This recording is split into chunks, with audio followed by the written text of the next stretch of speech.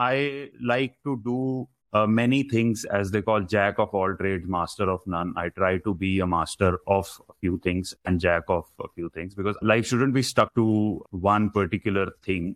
Life is to explore and to learn new things. And that's the philosophy that I follow. Hello, beautiful people. You're listening to episode 43 of the Photo Country podcast with yours truly, Rajiv. I caught up with Kartik Chaudhary, the creative mind behind Inkscape Media, for this episode. I first met Kartik as a filmmaker when I was working with an advertising agency in Goa, India. He was part of a production house in Mumbai. For some reason, our wavelength synced up and we have been creative collaborators ever since.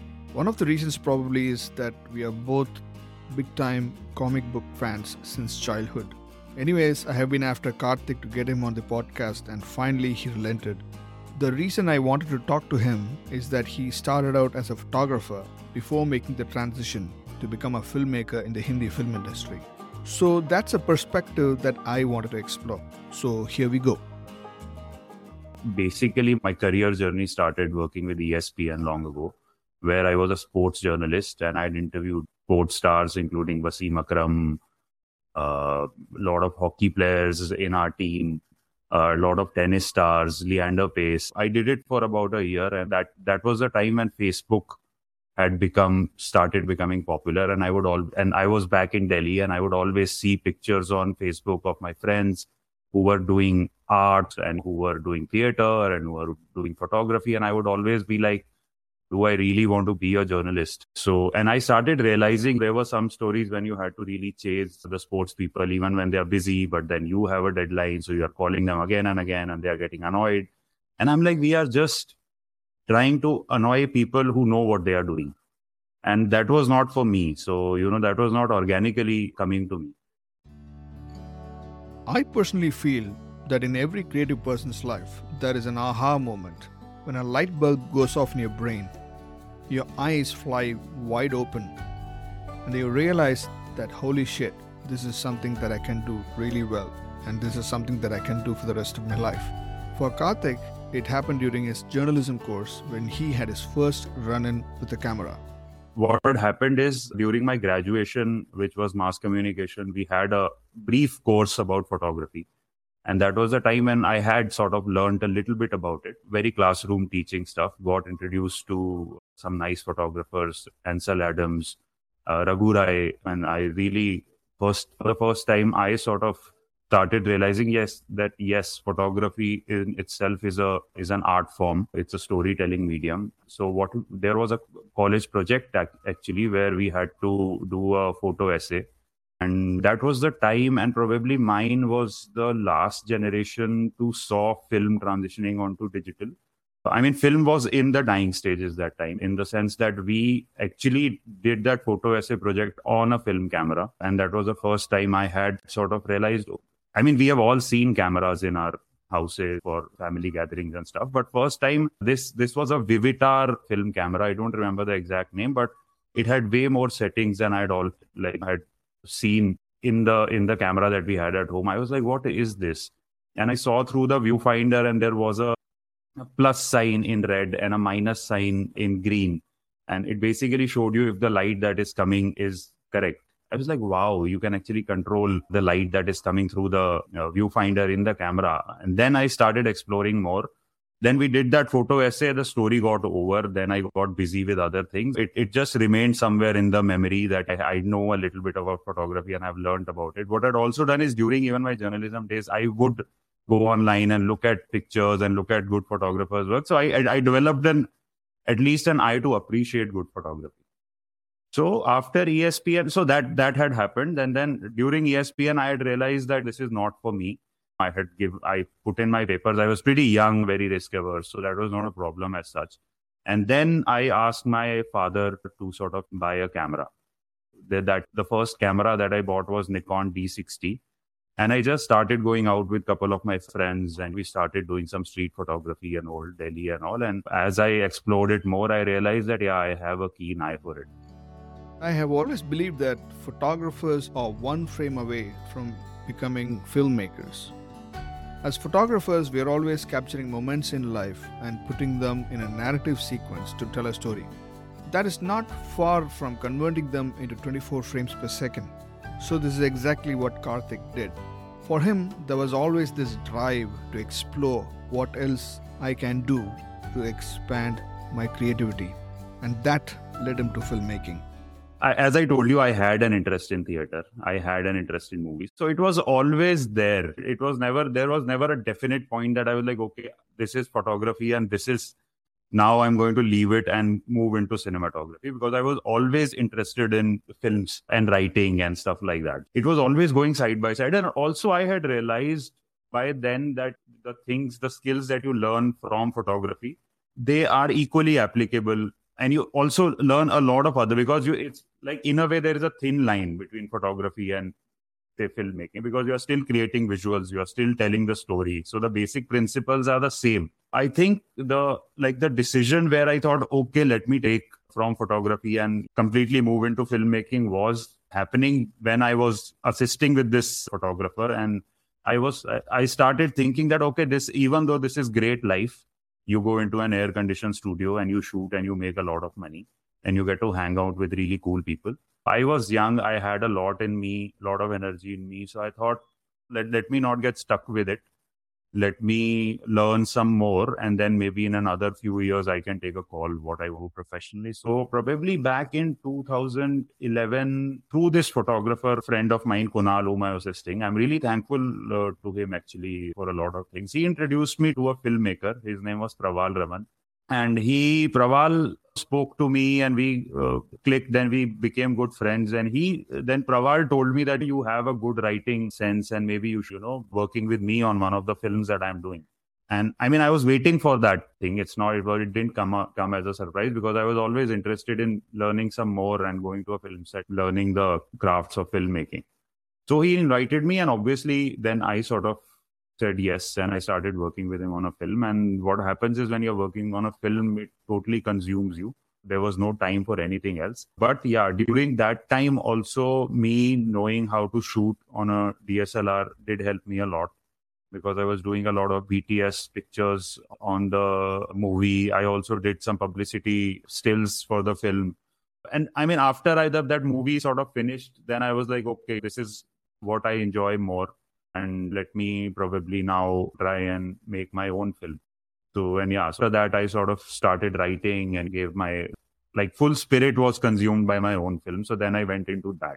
So that was, again, coming back to journey from photography to cinematography, I'll say that they both run simultaneously. There are a lot of cinematographers who are also photographers. There are a lot of photographers who are also cinematographers, because basic principles remain the same. Okay, let's stop here and ask the question. Why did you become a director and not a cinematographer? Because I've always wondered this essential question. When I started on my journey as a creator, I tried a lot to shoot videos. I was trying to follow the heroes that I looked up to, but it never worked for me. My happy place was always shooting still images and never the moving picture. Let's see what Kartik has to say to that. If you would have asked me even when I was in school or even when I was in college, I would have told you that I want to be a writer director, and that's what I want to. That is what I want to do. But what happens is, through the journey, you have to do a lot of things. You have to learn a lot of things. And now that I've directed my first film and I've directed many ads, you have been a part of some of those projects. That's how, for people who are watching, I mean, that's how me and Rajiv met. And I used to be a director and Rajiv used to work for an agency. And he was my client, and he used to visit our shoots when we were doing it in Bombay. I couldn't have become a director if I didn't know photography, and I really think that every director should know as much as possible about photography and cinematography and about how camera works. It's not just helpful, I think it's essential for a director to know. So let's just say it was one of the skills that I thought I need to acquire before I make my film.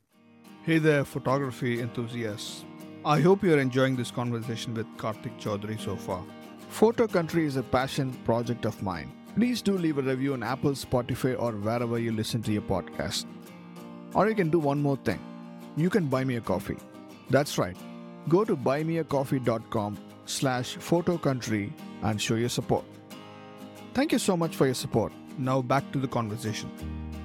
Since you're talking about filmmaking, as a photographer, I know like the different focal lengths, right? Like a 135 and an 85, how the compression makes a difference in the images that you make using a 50 for street photography versus using a 135 for a portrait, and how Yeah. flattering it is for the human face. How does that transform filmmaking?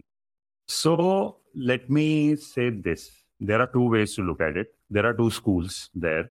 One school is, which I believe in, it's cinematography is everything to a story. Okay. The focal length and the lens that you are using for a particular scene versus using another lens will completely change the emotion of the scene, will completely change the scene.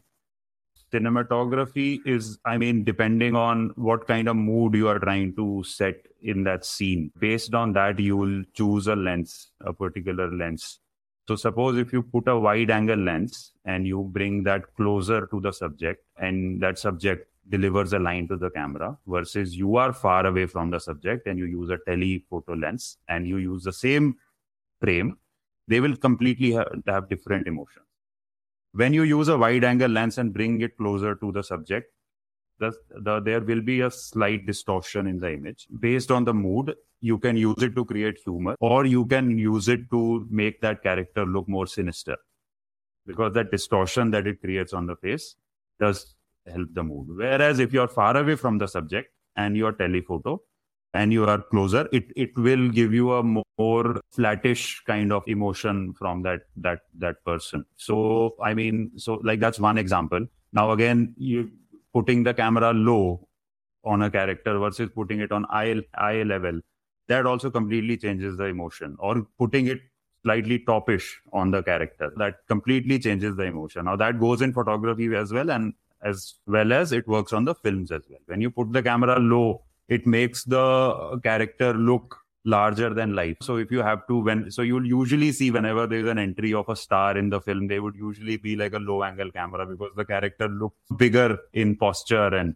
but when it's on on the eye level, it sort of gets you right in character's mind, and you can relate more to the character then. So I mean, like, these are the things by which you use different lensing and camera position to create emotion and build the mood of the scene. The other school is, there are some directors who would say that, okay, it's not that important. That can work based on what kind of a film you are making. There are some directors that it's just the actor's emotion and performance impacts the scene, but I go more with the one where cinematography plays a big role, because I mean, so the other school, they are more probably more traditional, and they are more from that theater kind of a school where actors are creating that magic on the stage. It doesn't matter where the camera is.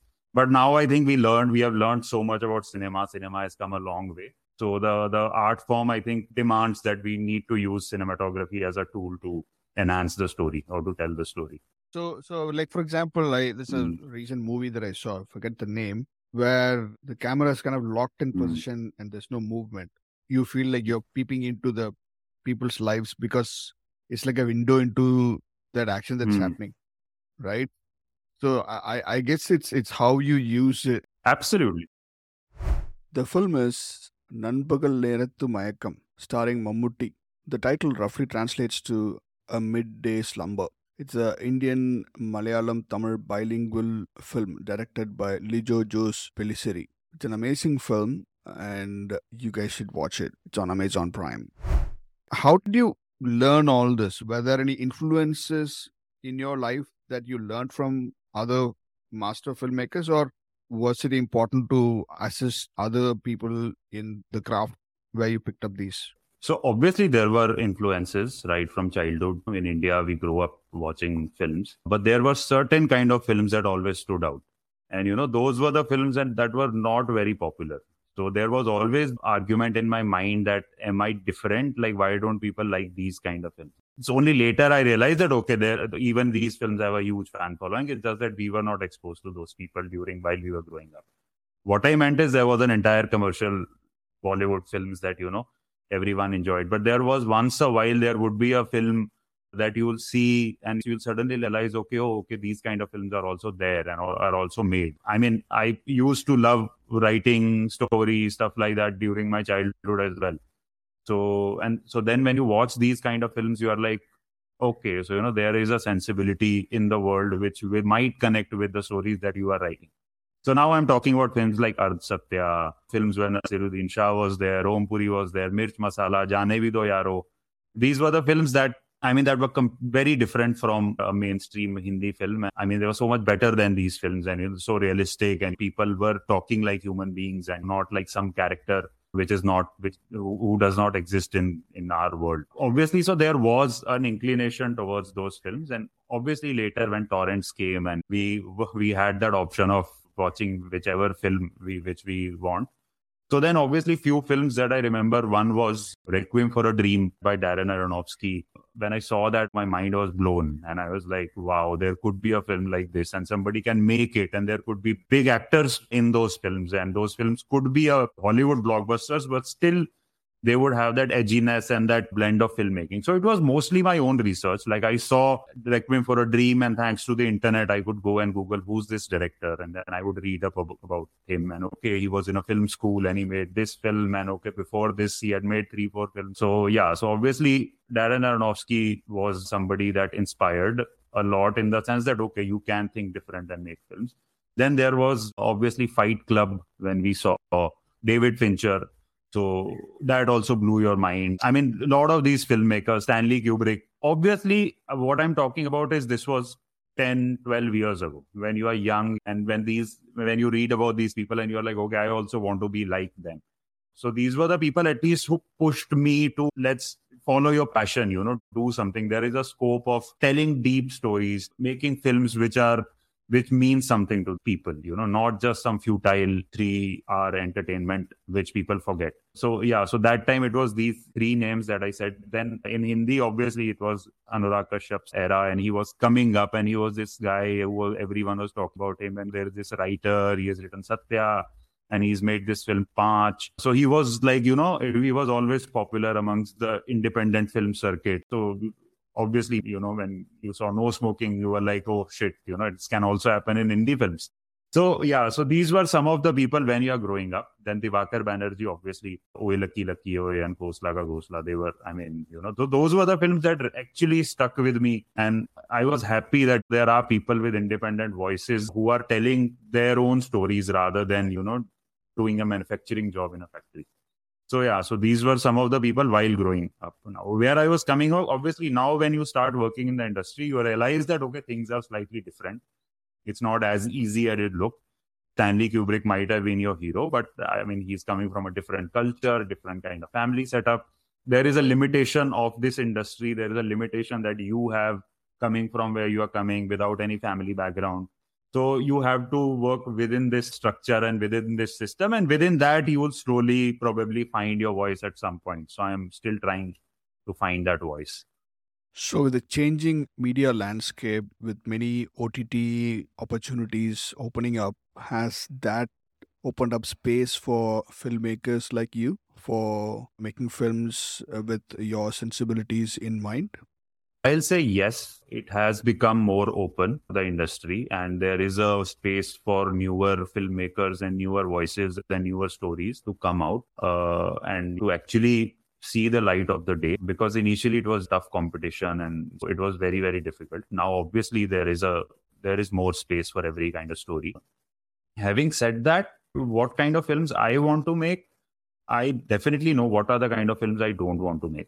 So that is one. What I want to make is, it has to be like, even if one person can there is something that can change in him. I'm not saying I want to make films that revolutionize or that changes people, but I do feel that films have that power of, at least for people who are watching it, to question their point of view. So any film that even if that sort of pushes you to debate your own point of view about certain things, or the films which helps your point of view to even take a stronger shape, are good. Any film that can incite a reaction is good. So the films that I want to make, it has to have that kind of a reaction towards certain kind of point of view. I just don't want to make a film for entertainment. I have nothing against it. Films have to be, they have to be entertaining. Even the films that I want to make have to be entertaining. But there has to be something more than that. Only because I feel that it's a power that films have. And when you are making a film, you have the responsibility to sort of use that power with some kind of a responsibility. Yeah, so they need to have some depth, some subtext, some in between the lines, only because the visuals have the power to change people's mind. I'm not saying that it has to create a drastic change or an impact in society, but when people watch it, it has to incite some reaction. So that is something I'm very sure about. Also, what I have learned and I've realized it, if you want to be a unique voice, the stories have to be personal. Like, I mean, personal does not mean that it has to be a life story, but it has to stem from something that in which you have a deep belief in or a strong belief in. So you can create fictional characters, you can create a fictional world, but somewhere there has to be a part of you in the film. Otherwise, it becomes very inorganic. There are some films that everything is done right, but you still don't connect with it. I think that is the reason. When you try to artificially do something which is not very personal to you. So yeah, so it has to be personal anyway, I think, for a film to work. Two last questions. The first, what's happening in the US, Hollywood, the actors and the writers strike, right? One of the issues that's on their table is the influence of artificial intelligence and the various apps that have come up. Your Mid-Journey and so many generative AIs that have come in. How is it going to affect filmmaking? That's one question that I have. And final question, looking back, would you still have gotten into filmmaking? I use AI. I'm a great supporter of any kind of innovation that sort of pushes the boundaries a little bit. So AI will change the filmmaking a lot. First, it will replace the boring jobs. So, let's get that straight. It's not easy for AI yet to sort of write you a screenplay that a writer's room of 4 human beings can write. It will change the filmmaking. It will going to take over the boring jobs. For example, scheduling of a film. So you put a script onto the AI system and it will create a schedule for you. Rather than 1, 2, 3 persons going through the script, manually breaking them down, thinking, okay, which is a job maybe a human mind should not be doing. Human mind should be doing more creative stuff. So it will change filmmaking. It will make things very, very efficient. But as far as, whether it will take away writers' jobs or whether it will take away director's job, I think it has a long way to go. Because ultimately a human being will have to make, whether to make a certain film or not make a certain film, whether to shoot that kind of scene or not, cast a certain kind of actor in a film or not. I still think that humans will have an upper hand in those decisions. It can help you take a lot of decisions. Okay, so like I am writing one script right now and I do sit with ChatGPT and wrestle with it. So it's not as easy as, it's using AI is not as easy as people claim it is. So like you can't just tell ChatGPT, okay, write me a screenplay of a Bollywood film. No, this is not going to work. It'll give you some shitty ideas. What it can do is, what it is good at is, like when I'm brainstorming, when I'm thinking about a particular scene, I can discuss with it about it. I can ask him to, okay, in this situation, if a character is in this situation, tell me 5 scenarios that will make the scene more interesting. It will give you 5 options. You might like any, you might not like any. It might open up something in your mind and you're like, okay, this is interesting. So it's in a way, what it's doing is it's become a writing assistant. So, this is what probably a writer will do with the 2 of his assistants, and he will use them as a bouncing board to sort of throw an idea at them and they'll get back to you. So it will change filmmaking. It will take over some jobs, but it will take boring jobs. And also one thing I do realize is that arts is probably the last industry that AI will replace. There is a lot of work that AI has to do in a lot of other industries before it sort of touches art. Because ultimately, if an AI would have made Oppenheimer, say, it wouldn't have been that interesting. What makes it unique is that there is a person called Christopher Nolan who's making it, whose history we know, whose films we have seen, whom we know. That very interesting fact, I don't know if you know, which I just recently learned about, that, okay, Christopher Nolan has a brother called Jonathan Nolan, who everyone knows, who's written most of his movies, and Dark Knight is written by Jonathan Nolan. He's also the creator of Westworld. But he also has a third brother, which I didn't know about. He's somebody who's murdered some people, who's committed homicide, and he's hiding somewhere. And there was an interesting fact when this guy, the third brother of Christopher Nolan, when the police was trying to catch him, they had called that Operation Oppenheimer. First, I thought that it seems too good to be true, this story, and I thought maybe it's just some WhatsApp forward, but it's not actually. It is true. So that, and when you watch Oppenheimer, and I mean, no spoilers there, but you will see that there is that personal touch in the film, and the reason why he must have taken that decision to tell this story has to have a personal, something. What I was coming to is that art is always interesting because there's a human being who has done it. Salvador Dali has made a painting is more interesting than and a Mid-Journey has. So yeah, so I think it will change a lot of things, but it will just change for the good and to make it more efficient. Now, second question, whether I would still come into filmmaking? Yes, I will. Absolutely, yes. I just wish I knew a little bit more, because you end up wasting a lot of years and time in just building a network and trying to hone that skills. And, just to find your legs in the city like Bombay takes up a lot of time and energy, and you end up doing a lot of work which you shouldn't be doing. So it was a bit inefficient, I'll say. So yeah, if I can go back with the current knowledge, I would definitely do things differently and I would be more efficient. With that, let's end this conversation. Thanks a lot, Kartik, for joining me on Photo Country. Thanks a lot, Rajiv, for inviting me again. I hope this conversation will give something to some people. And yeah, let's do many more of this in the coming weeks. That was Kartik Chaudhary, Creative Director, Inscape Media. Thanks, Kartik, for your time. It was a blast to chat with you on photography and filmmaking. It was great to listen to your journey so far. Thanks for sharing it with us.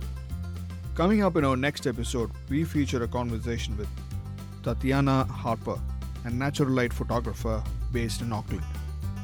So growing up in the 80s, I basically was born into photography because my dad was taking so many photos of me and my brother growing up. Because I always used to process the photos with my dad in the darkroom, because he would be like sitting in the darkroom doing all the processing. And I was a very curious child. I was like, what is that? I want to see this magic of how the photos appear on the paper. And so I've been given the first camera, which I have with me. So it's a very old school. It's film, black and white, Lomo. This is my first camera. I still have it. I was 11 or thereabouts. Like, I remember it was just kind of like officially was given the camera then, so I can take my own photos. And then I started processing them with my dad's help, and then just kind of got a hang of it myself over the darkroom. And so I really loved the photography. It's something that I always enjoyed. So so that was kind of where I started in terms of photography. So stay tuned for more captivating conversations on photography on Photo Country, the podcast on photography. Till then, stay safe and keep clicking. This is Rajiv signing off.